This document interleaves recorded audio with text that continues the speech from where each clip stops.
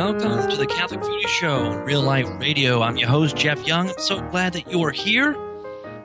Man, it's Monday. Don't you just love Mondays? You know, we have a tradition here in New Orleans. Mondays were, if you look back in history, traditionally Mondays were wash days. Mondays were the days that you're kind of, maybe recuperating from the weekend. You had a lot of chores to do, a lot of things to get done. And so a lot of times the women who, traditionally speaking, that's what was happening. The women were at home cooking and taking care of kids. And what do? They would, in order to get the chores done, they didn't want to spend a whole lot of time in the kitchen cooking. So they would put a pot of beans on. And that pot of beans could cook all day. And once they get real softened in the afternoon, they could chop up some onions, some bell peppers, some celery. If you had some meat, maybe some salted pork or some sausage or something that you could use for flavoring, they would toss that into the pot. And so by the time the men come in from a long day's work, dinner is ready. And it didn't take a whole lot of effort. It cooks slowly all day. And that is what we have today. Today, Monday, traditionally in New Orleans, is Red Beans and Rice Day. And you can go to restaurants all over the city, and it doesn't matter how fancy they are, they're probably going to have red beans and rice on the menu. Very interesting story, a little history there.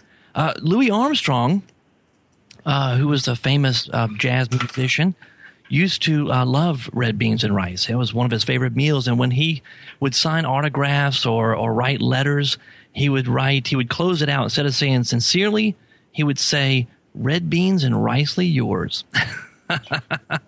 Which is kind of neat. I like that. That's tradition when it comes to food. Tradition and family meals is a good thing, a very good thing. Kind of Catholic, too. We like tradition. Welcome to the Catholic Foodie Show. You're listening to the Catholic Foodie Show on Real Life Radio. I'm your host, Jeff Young. So glad to be here. And today we have a special guest joining us on this Monday. We have Lisa Schmidt, who is, believe it or not, a practicing Catholic. And not only is she a practicing Catholic, but she's a blogger who blogs over at thepracticingcatholic.com. So, Lisa, welcome to the Catholic Foodie Show. Hi, Jeff. Thank you so much for having me on. Oh, it's a pleasure. It's my pleasure. We talked, I guess it was how long ago was that? Maybe about a year ago? Or yeah, it was 6 last months year ago? During Lent. That's right. It was last year during Lent, yeah. Yeah, we talked with the radio show that I do in New Orleans, and you came on, we talked soup and, of course, food, faith, and family. So, first of all, the practicing Catholic, tell us about that. Right. Okay, so probably about, 5 years ago now, my husband and I both went through retreats at the parish that we were at the time. And they're called Christ Renews His Parish. Many of your listeners probably are familiar with it, as it's something that's found in parishes across the United States. But at the end of the retreat, and it's a several-month process, at the end of the retreat, we took a time period to discern what God was calling us to. And we felt as a couple, because Joel went through it with a men's group and I went through it with the women's group at the same time, we both felt that we were being called to the new evangelization. We both had this love for Catholic media, for social media. Joel has a lot of skills in computer programming and the back end of things. So we just felt like we could share our gifts in that way. And we really felt called to evangelize to the people in our backyard. And we live here in Des Moines, Iowa. And our journey has kind of been crazy because now my husband is ordained a permanent deacon for the Diocese of Des Moines. And so we do our ministry, his diaconate ministry, and by nature, because he's married, and I help him with his diaconate ministry. Part of his ministry is the online evangelization, particularly to like I said, our backyard, like mission territory, we view is our backyard. But because of the World Wide Web, it's everywhere, right? But our first focus is primarily to the folks here in the Des Moines, Iowa area. Wow. So when you talk about, the new evangelization, we talk about new media and all that. If you had to try to explain to someone in just a couple of sentences what the new evangelization is all about, what would you say? A few years ago, we were in Greece standing on the spot that St. Paul stood and shared the gospel and the good news with the people of that time. And for me, the new evangelization is doing just what St. Paul did back then, only we're using the mediums available to us, which is, Twitter, Facebook, blogs, radio, real Catholic radio, real life radio through what you're doing here. So we just use the mediums available to us to share the good news and to share Jesus Christ with others. And that's really what it's all about, and I think that we hear that term evangelization and it sounds like, well, it's a big word, and yes, and you've got to have degrees and you've got to, you have to have those letters behind your name and all to be able to evangelize. And I think for a long time in the church, there was, that's kind of what happened. You had, the priest did everything and the religious did everything. But we live in a different world today. And the church reminds us back at Vatican II that we're all called, first of all, to holiness. You don't have to have a collar. You don't have to wear a habit to be holy. We're all called to holiness, first of all. And secondly, that we all have a duty by virtue of our baptism, that we're all called to spread the good news, to share the good news. And it's not really complicated. That's the amazing thing. I think, I've talked to people over the years, and I've worked for the church, in the church for years, as a catechist, as a DRE, director of religious education, and teaching in high schools and whatever. And I think a lot of times we make it so complicated that it really isn't. As a matter of fact, it's as simple as this. Hey, did you see that new Avengers movie? It was so awesome, and let me tell you about it. It's whatever is exciting to us, whatever we like. Hey, have you eaten at that new restaurant I went there the other day, and man, you would love it. It's kind of like that. It's sharing something that means so much to us, which is our faith, and that's a beautiful thing. So that's what you're doing at the Practicing Catholic, huh? Right. Yeah, and we came up with that term because, when we went through our retreats, we just felt like so many of our friends and fellow parishioners would continually come up to my husband Joel and myself and just ask us questions, fundamental questions that that they had about church teachings. And these people weren't bad Catholics, quote unquote. They just weren't informed. They didn't know. And so we really felt like, let's just use our blog and our little social media platform that we have and just share the truths of the Catholic Church in a joyful, intentional way to help these people who want to become, these better practicing Catholics day in and day out, to give them a safe place just to learn more about their faith. But it's our blog has kind of gone from, kind of more of a apologetics place to more of now it's just kind of me just sharing our daily faith. And I'm not an apologist by nature. I think I enjoy just sharing the faith like you were talking about, how we live it out day in and day out. But for me, that's what it means to be a practicing Catholic, just to share the truth of the faith joyfully, intentionally, day in and day out, not just on Sundays. Which is, it reminds me, you're saying that, it reminds me of Pope Paul VI, I believe, who talked about that the church doesn't need today teachers as much as it needs witnesses.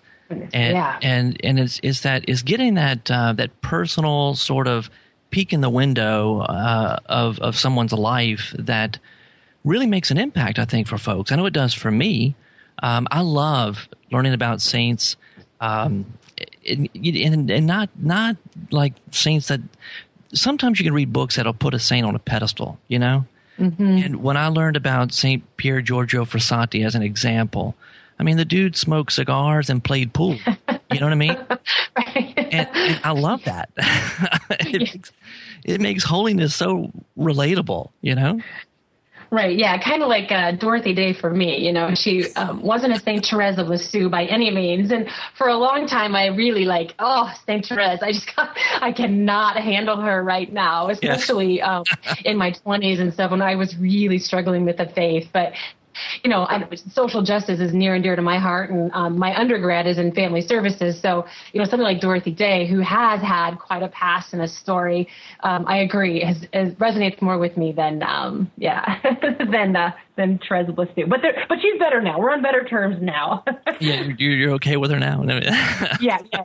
I've reconciled with her, I guess, and have come to understand the beauty of her teachings are equally valid for me as well.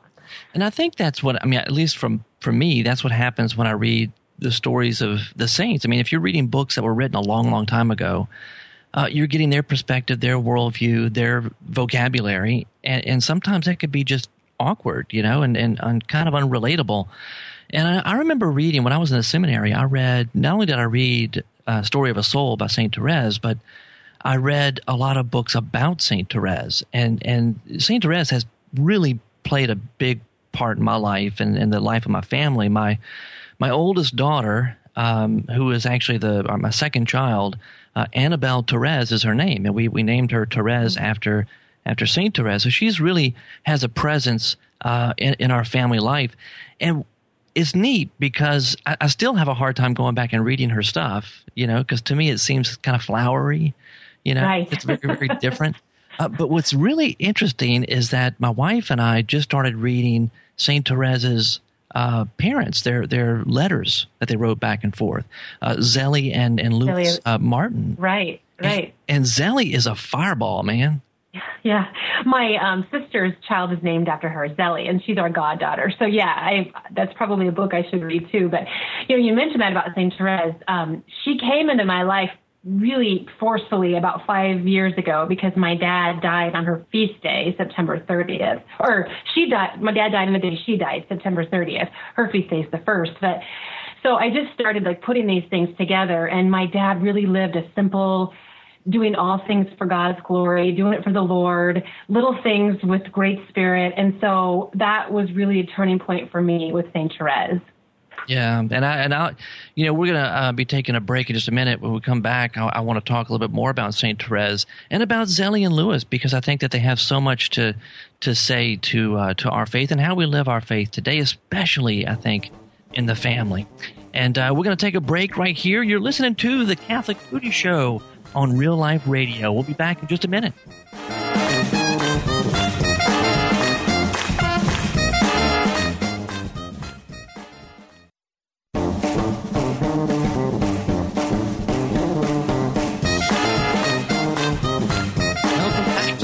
Foodie Show here on Real Life Radio. I'm Jeff Young, your host, and we're talking today with Lisa Schmidt, thepracticingcatholic.com. And Lisa, before the break, we were talking about St. Therese and the impact that she's had, and I mentioned to you on the break that my wife and I we're having a baby in about 2.5 weeks. Yeah, and it's right around the corner, and we're naming her after St. Therese's mom. So her name will be Zelly Marie, and we actually started reading the book, the letters between Zelly and Louis, and I'm just amazed at this woman because this is real life stuff. I mean, she's kind of bossy, mm-hmm. but faith filled, and she suffered a lot in her life, and she died young. I mean, if you remember the story of St. Therese, she lost her mom when she was I think 4, if I'm not mistaken. I mean, she was young, and that really made an impact in her life. And wow, it's neat to kind of get this inside view of St. Therese's parents. And we're only, I don't know, I think maybe just a chapter into the book, maybe a few letters in, not too far. We try to read it together instead of reading it separately and coming back together. So St. Therese has a lot to offer us, I think, for families, obviously. And so what about your family? How do you experience family life and growing in faith in your own family dynamic? Sure, yeah. Before I get to that, your conversation reminded me that I'm not sure if it's in that book, but it talks about how Zelly had such a hard time with St. Therese because she was quite the handful. Oh, yeah. And I think at one point she disciplined her by tying her wrist to the bedpost or something. So it makes me realize, okay, mothers have struggled with their energetic children from day one, from the beginning of time. So it is nice to read, to have Zelly and Louis Martin as an example for us married people, that holiness is certainly attainable in marriage, and that as man and wife, what great witness we can be to couples and just to individuals out there. And as you say, share that daily witness, that joyful witness of marriage and such. But, for us, we kind of have an interesting situation because, my husband is an ordained deacon. And so the church is very visible in our lives. Joel serves on the altar every single Sunday, sometimes Saturday and Sunday.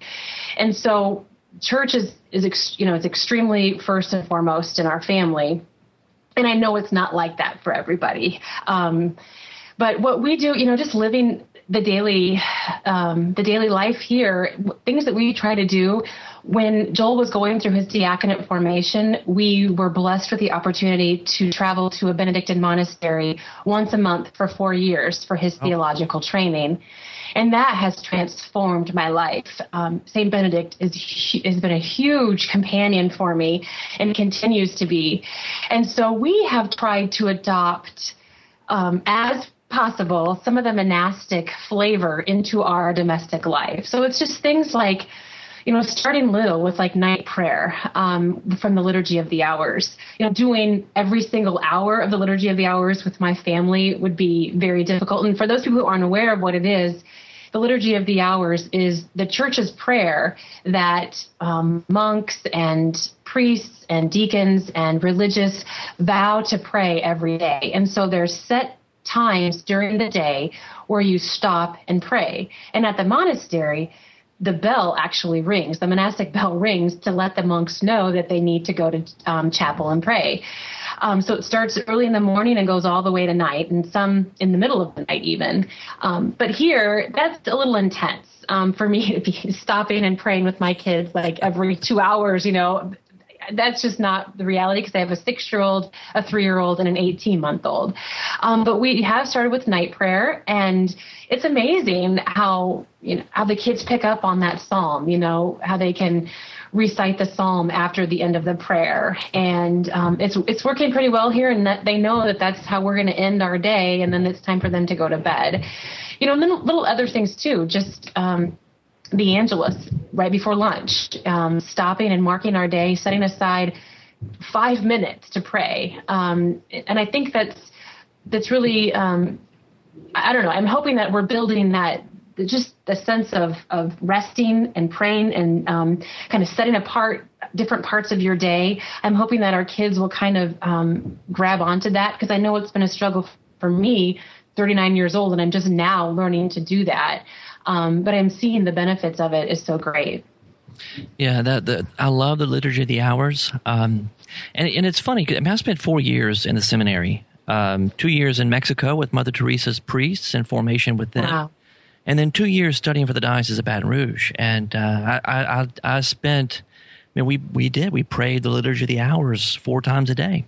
And it was a beautiful thing, morning, noon, evening, and night prayer together. And you got to the point, it was just that daily life flowed according to the Liturgy of the Hours. And that's really what kind of happened, what ended up happening. And so, you have this 4-week cycle of Psalms that just keeps rotating, just cycling over, and eventually you start to memorize these things. You're not trying to. It's like osmosis, it just soaks into the roots of your brain and your mind and your heart. And I remember, and still today, sometimes just a word or not even a full phrase, maybe 2 or 3 words linked together in succession will make my mind flash back to a psalm. And it could be in the middle of the day, and all of a sudden I'm reciting a psalm I didn't even try. It's just there. But I tell you what was beautiful. It was a beautiful experience, and I really wanted to try to carry that over into my life after I got married. And it was fairly simple to do. And then we had children. Yeah. And then all of a sudden, nothing was simple to do. It's because you're growing in love. You're growing in love. You're having to expand. You have to move beyond what you want to do to actually love somebody else unconditionally. And that's a challenge for us. And so a lot of time we're about to experience that again, where the baby dictates the schedule. We don't tell the baby, okay, you're going to eat here and there, and that's it. We have to be pliable. We have to be able to roll with the punches, so to speak. And so that has been very challenging, although we've tried from time to time to bring the Liturgy of the Hours back into family life. It's been challenging. I like your idea. I like that of maybe just doing night prayer together or evening prayer together. Just that one thing, that may be doable. I like that. Yeah, thanks. And I know my husband and I, we do talks give presentations, couples into family groups and such. And one of the things that we like to emphasize in one of our talks is that, by nature, we as man and woman, or as, husband and wife, we're selfish. So we stick each other in the same house, and there are going to be struggles, and that's okay, because by our very nature, we're sinful, we're selfish, we're inward, that's kind of the gut reaction for most of us.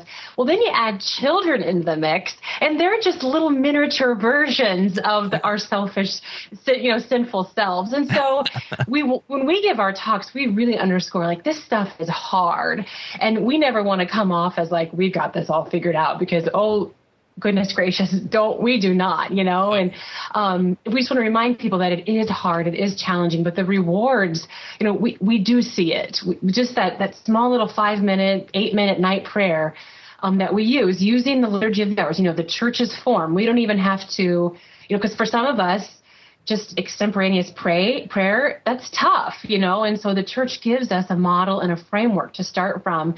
And it's been really helpful and has blessed our family. And that's one of the things I know for me personally, and my family's like this. We're very involved in the church. We homeschool, and the church is literally like 4 or 5 blocks away from the house. We're very involved, and so we have been. That's a beautiful thing. It's a great thing. At the same time, it's so important to have that personal prayer time during the day. And we can incorporate that, if you have family prayer, as long as it's almost like you have to make a concerted effort to really make the connection with God, if that makes sense. Sometimes it's easy for it to become rote. It's easy for it to become routine. But I notice, like, if we pray the rosary together, as long as I personally stop and try to make that connection with God, then praying that rosary together with the family is just like personal prayer, And I've noticed in my own life that I have to have some kind of personal prayer every day. It doesn't have to be perfect. It doesn't have to be a long time, but some kind, because my gas tank without prayer only goes about 2 weeks, and after that it's chaos. Yeah. And I would agree. I'm a homeschooling mom too. And so, you add kind of the responsibilities of being a deacon's wife, where my husband is gone on the weekends for his diaconate requirements. I shouldn't say gone. He's just certain time periods on Saturday and Sundays are dedicated to the church. But when I'm with my kids, Monday through Friday, homeschooling them without a break, they're under my feet all the time. And, and it can get very challenging. And so I've also too had to just step back and remind myself, like, little things like Mother's Sabbaths, just little opportunities to get away for restoration and respite and spiritual renewal. If it's, an hour of adoration, if it's 4 hours on a Saturday morning of, spiritual counsel and direction and reconciliation, but you have to make opportunities for that spiritual renewal and set aside time for prayer. Like, it's one thing to make your day a whole day of prayer, but it's also something very different to set aside 5 minutes to do nothing but listen to God. That's right. And that's the tricky thing. Because I could say, I'm praying and I'm praying all day long, and it's true, I am. But then what happens? You start, at least I do, I start to lose those times that really are dedicated to quiet time with God. And then 2 weeks go by. And then all hell breaks loose. Right. My gas tank is empty. But that's yeah. And God takes that fishing pole and reels you back in. That's right. He has to. So that's awesome. I love the Liturgy of the Hours. I highly recommend that. We're going to have to take a break here.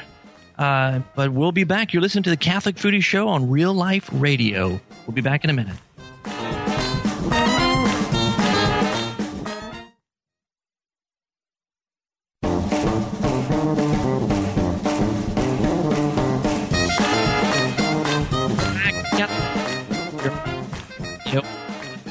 So be here today with Lisa Schmidt, the Practicing Catholic, thepracticingcatholic.com. Lisa, we were talking over the break we were talking before the break about the Liturgy of the Hours and prayer and how important that is. And it got me thinking, it's like, well, what about mealtime in Das Schmidt house? How does that work? Oh, it's crazy. It really is. I don't know what it is, but whenever I sit my kids at their dining table, it's just, they scream and they turn into little monsters. And I don't know if it's because when I was pregnant with them, food was so important for me, like I was, what do they call it? Hangry, combination between hungry and angry. I was hangry perpetually during my pregnancies, which is why I gained so many pounds. But anyway, it's tough right now. I have, our firstborn, who's almost 7, she's finally kind of getting to the point where I can really talk to her about healthy eating, about, protein and carbs and making sure it's a balanced meal. But my younger 2, 3-year-old and 18-month-old, they'd be fine with mac and cheese from a box every single day, and I know it's important to start really good habits from the beginning, but sometimes it's also just to keep peace. Okay, we're going to try like maybe the 50-50 approach, like maybe 50% like whole, good, real food, and then other times we'll say, okay, we'll just take a break, mac and cheese in a box. I'm going to go with it to get me through this moment here. But it's, and also it's fun. I'm getting to the point where, our 7-year-old or near 7-year-old can join me and help me in the preparation. Like she can do it with real confidence. Like I don't need to stand over her and watch her every move that she does, maybe like I had to a couple of years ago, but she's becoming a real good help. And again, going back to this whole homeschool conversation, it helps that she's here, and so we just incorporate those things into our day and turn, cooking moments in the kitchen into teachable moments for her, like with her math and stuff. But it's good. We certainly, again, mealtime is one of those things that's kind of set apart. We talk about the liturgy of the hours, that each of those hours kind of sets apart your day. Well, for us, meal times are those times as well. And if liturgy of the hours seems like too much or too high a goal for some families, start with your meal times and start with prayer there. Because many of us are together, I'd say maybe at least breakfast and dinner, I would hope, or maybe at least one meal a day. Maybe you're together just at dinner. Well, use that as your opportunity to pray before meal, after meal. Make that your evening prayer rather than, using the liturgy of the hours or something like that. But certainly meal times can be marked with that we stop, we pray, and we eat.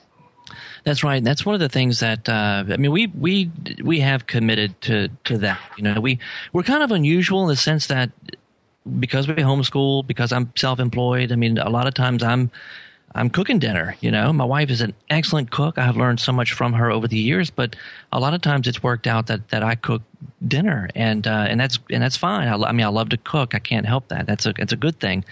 But we have more opportunities than most, I think, to be at the table together. And so we always start with prayer. And I think it's important because it helps us to realize that, God is the one who provides. Sure, it may look like I have checks coming in the house that go into the bank. It may look as if I'm out there making all this money, but it really is God who does all of it. And I'm just the instrument in this particular circumstance that he's using to do that. And so it helps us in our American culture to really stop and realize where all the good gifts come from and to give thanks to God for that, and also to ask for the things that we need, to ask him to bless us, to bless our family. We have a tradition that we started. This was going back when I went to Steubenville for 2 years. I didn't finish. I ended up going back into the seminary, but I was at Steubenville for 2 years. I have a wonderful friend, Alan Tamburo, who his family came to visit us when my kids were really tiny. Very young, probably in their toddlers, I think. And when they came to visit, he and his family came to visit us. We had a meal together, and he led the prayer, and actually his family led the prayer. And I was so impressed by it because they would do the traditional blessed meal, bless us, O Lord, and these thy gifts. But then after that, they would go through this kind of litany of bless these different people. And it really struck us. And so we started doing the same thing. We've been doing that for, most of my kids' lives. And so every meal together, we're praying for certain people by name. And that's a blessing. One thing we strive to do from time to time, at least, is to do the after meals prayer of Thanksgiving. And sometimes that's more difficult than others. Just depends on schedules and how tired everybody is at night and that kind of thing. But it's something that we strive to do. We don't always live up to it, but it's a good habit to have, just to remind ourselves God's been part of this meal. We want to give Him thanks, and it moves us on to a different part of the day or night. So that's a good yeah. And do you have? Sorry, that's a good. Sorry, that's a good reminder. Yeah, for us, because we would like to do that too.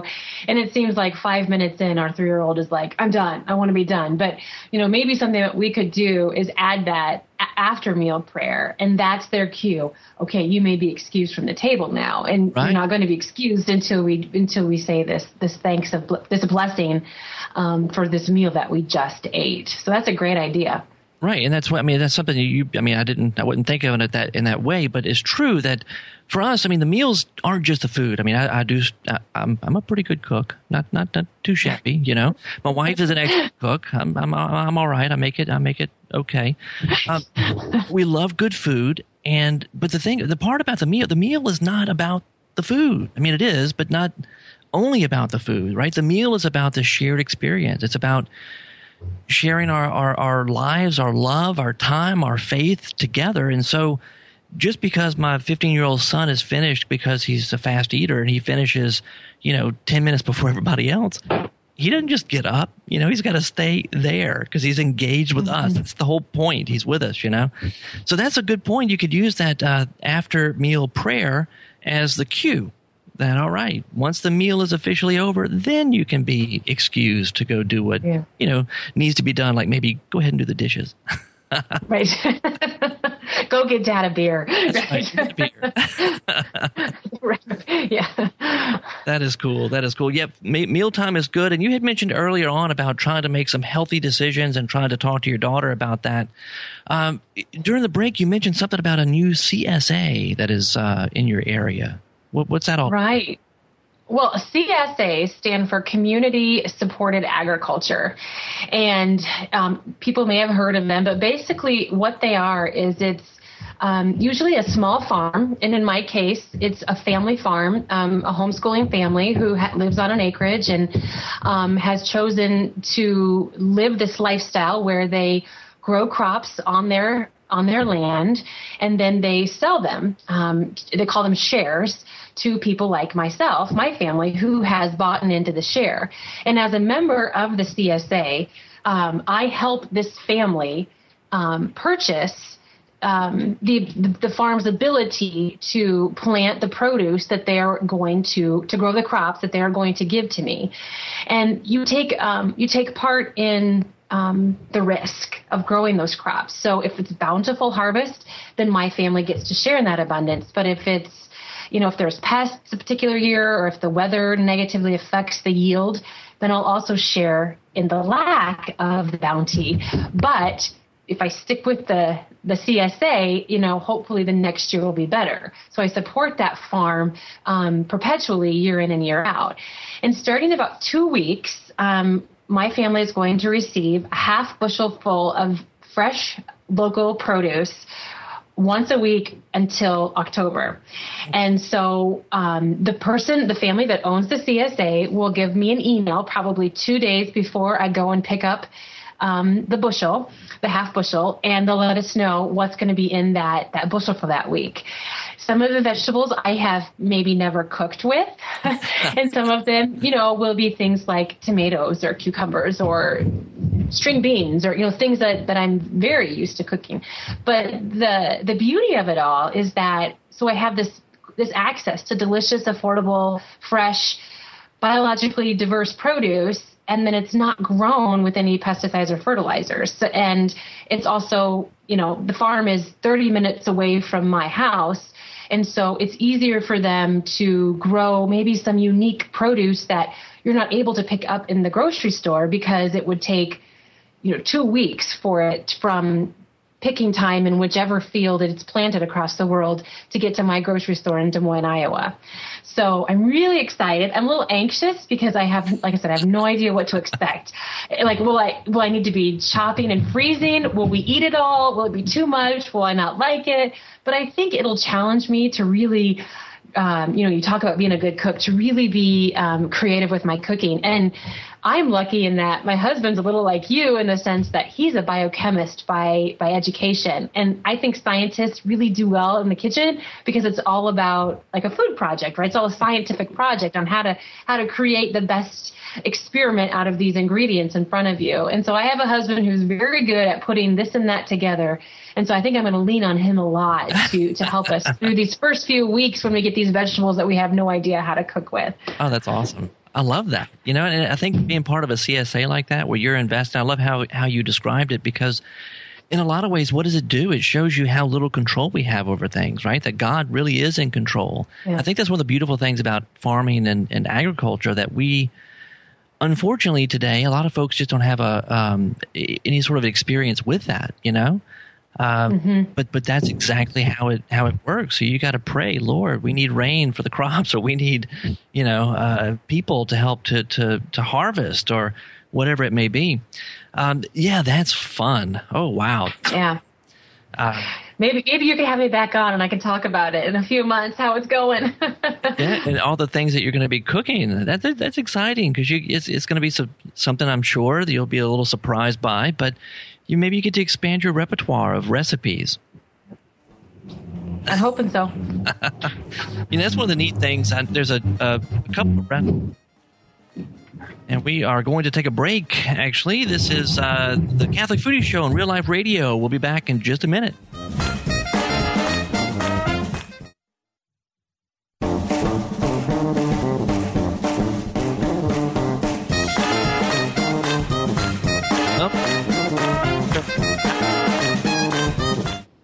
The Catholic Foodie Show here on Real Life Radio. I'm Jeff Young, your host. I'm here today with Lisa Schmidt, the Practicing Catholic, thepracticingcatholic.com. Over the break, Lisa, we were talking about, a few different things. You were telling me this neat story about something that you do with your daughter, the American Girls series, which my girls loved as well. Tell me what you do. Yeah. Well, one of my most favorite things to do, because I feel like maybe when my kids hit older ages, I'll be a better mother, because this motherhood of young kids is just like, I'm thinking it's not my phase. At least I'm hoping I mature into a different phase of motherhood more easily. But one of the things that I probably do the best with my kids is read aloud to them. And so we're always looking for really good chapter books that we can sit down and read as a family, or that I can, after we get our schoolwork done in the morning, I can just take 30 minutes out and read a chapter of that book that we're reading at that particular time. And right now we're getting through the American Girls historical collection, and we're reading Josefina, which is based on a girl who lives in what is now known as New Mexico, and she's from a Mexican family. And they talk about how life was in the mid to late 1800s in New Mexico, and what it was like with their faith. And Josefina was Catholic, and so it talks a lot about living, the feast days, and how they celebrated Epiphany, and how they celebrated Christmas and Las Posadas, and which is, the 9 days before Christmas. So it's really nice also because it adds that faith into the story very naturally. But then it also talks about the foods that they ate and how they prepared them. And so they talk a lot about a cookie called bizcochito, which is basically a Mexican cookie. It's a sugar cookie, but it just is made with more almond and vanilla. So what we try to do is, what I'm trying to do with her is take those little tidbits of interests that we find in the books that we read, and then find ways to extend the lesson into the kitchen. And so my daughter, my oldest, happens to love to bake. She's loved it ever since she was a little wee 2-year-old, I think. And so for her, that's just a very teachable moment, then to extend that out and say, well, Mexicans, this is how they cook, and these are ingredients that they use, and wouldn't it be great to put them into our diet too, and to add them into a few meals that we're planning, and things like that. And then of course when it's a sugar cookie, it's extra sweet because it's extra sweet, and it's a treat for them. So that is awesome. That sounds like so much fun, and I love bringing that into the kitchen. That's it's experiential learning, they're in there working with their hands and learning how to do that. But that is, That's a beautiful thing. It's a beautiful thing. I tell thanks. you that one of the joys that I have is watching my girls in the kitchen over the years. I mean, we've never really taught them anything specifically about. I mean, maybe a certain dish or something. We'll go through it together or something, but they just see us cooking, and they've been given the freedom to get into the kitchen and to cook, and they'll walk in, they'll go in, they'll find recipes that they want to cook and go in and do it, and it comes out great, and there's a lot, I think, just of personal development that happens when you're able to do that. You get that confidence of, man, I can do this. This is, it's not rocket science necessarily, and we enjoy it. After it's over, we all get to eat it. That's a really good thing. And I've seen some of those pictures you shared on Instagram with the meals your daughters prepare, and you are one lucky papa. Oh yeah. They did these things Saturday called crack cookies, which I'm gonna have to put a recipe up over at CatholicFoodie.com soon. But basically, it's like chocolate chip cookies with roasted pecans and caramel in them. Wow. So that's really pretty awesome. I mean, it really is. Yeah, it sounds good. The caramel is kind of chewy, and so that, I guess if you wanted to, you could actually throw them down on a hard counter and crack them if you wanted to. But we don't let them get that cold. We just try to eat them up while they're hot and soft. But yeah, I mean, that is so much fun. And you bring up Instagram, and that reminds me, I have another question I wanted to ask you, because I, too, feel like I am part of this whole new evangelization thing. I like to talk about it in terms of the fact that I evangelize without evangelizing, because evangelization is a big word, and a lot of it is just really sharing the good news and sharing it in an incarnational way, in a bodily way, meaning, it's part of our life, it's part of what we do, it's part of what we experience. It's kind of like giving people a sneak peek into our lives, and I do that through taking pictures and sharing them on Instagram, on Twitter, Facebook, over at CatholicFoodie.com. And so that's something that I do, and it's a blog and the podcast and the radio and all that Catholic Foodie stuff is work that I do. But in your household, you're the practicing Catholic. Your husband's very much involved in this too.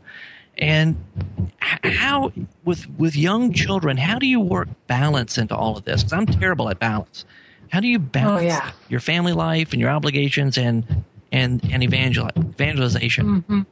Yeah, it's tough, and I know I've struggled with it as well. And I try to keep a key phrase, and I was really struggling not too long ago about this whole, what are we doing with this blog thing? And I just felt like, what's my role and what's my purpose? And I was kind of feeling like I'm a middle child, so I always struggle with this perpetual feeling of being left out, right? It's just part of my nature. It's one of my areas of sin. I think that I will, it's a sin that I will continue confessing until the day I die. But it's just like, I just wasn't not feeling like any part of real, like the Catholic mommy blogs, like I didn't fit in there, and I didn't fit in this group, I didn't fit in that group, and I was just really struggling. And my husband Joel looked at me and he was like, "Are you doing this for evangelization or for affirmation?" And I kind of went, "Oh, ding, ding, ding." Yeah, I think right now my mode is I want to be affirmed, I want to be liked, I want to see how many retweets and how many Facebook likes I can get, and that's precisely the problem and why I was struggling with it. So I kind of just had to step away from everything for, it was almost a good year where I didn't really do many blog posts, because it wasn't coming from a good place in me. I really felt like I needed to go be quiet, be silent for a long time. And also, I was finding that when I was in that mode where I needed that affirmation, I was focused on anything but my primary vocation. And so for me, it was a great lesson at anything to avoid what God was really calling me to, which was the work here in my home. And I happened to come across an excellent quote from St. Francis of Rome. And I might not have this exactly right, but basically what she said was, sometimes a housewife needs to leave God at the altar and find him in her housework. And that was my mantra for several weeks, that, these kids, and God gave you this husband and these kids, and right now he's calling you to serve them first.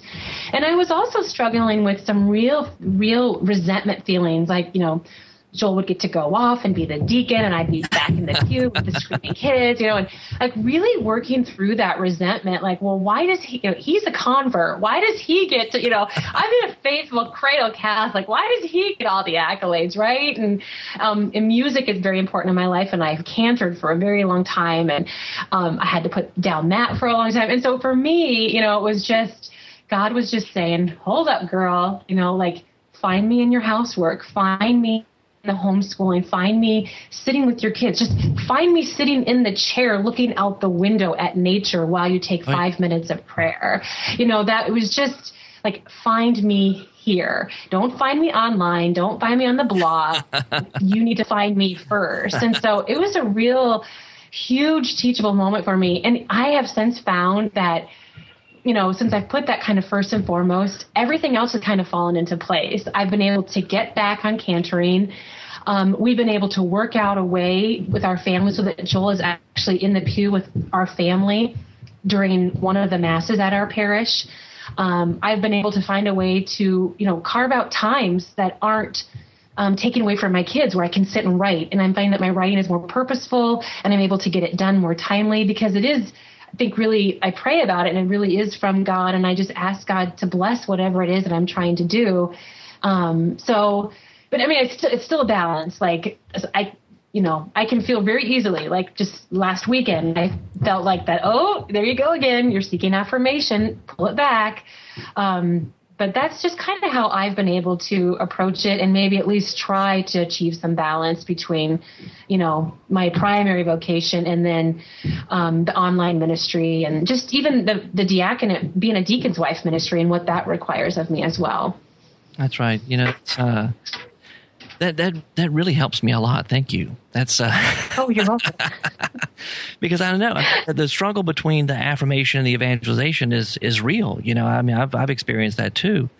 And I tell you that, and I mentioned this in the break when we were talking, and I was kind of trying to be funny, I guess, about it, saying that I do struggle with balance. I don't really feel like I'm very balanced in the day to day. But if you look at it globally, then yeah, you can see a balance.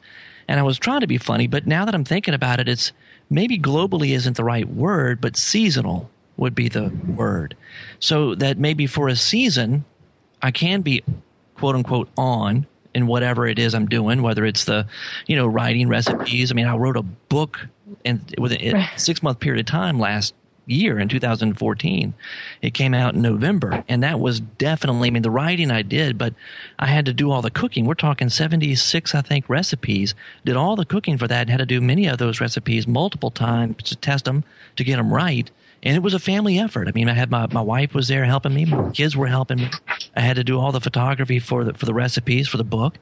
And I tell you, after that, I was it was hard for me to do any cooking. So maybe it's seasonal, but we are out of time today. Lisa, thank you so much for joining us here on the Catholic Foodie Show.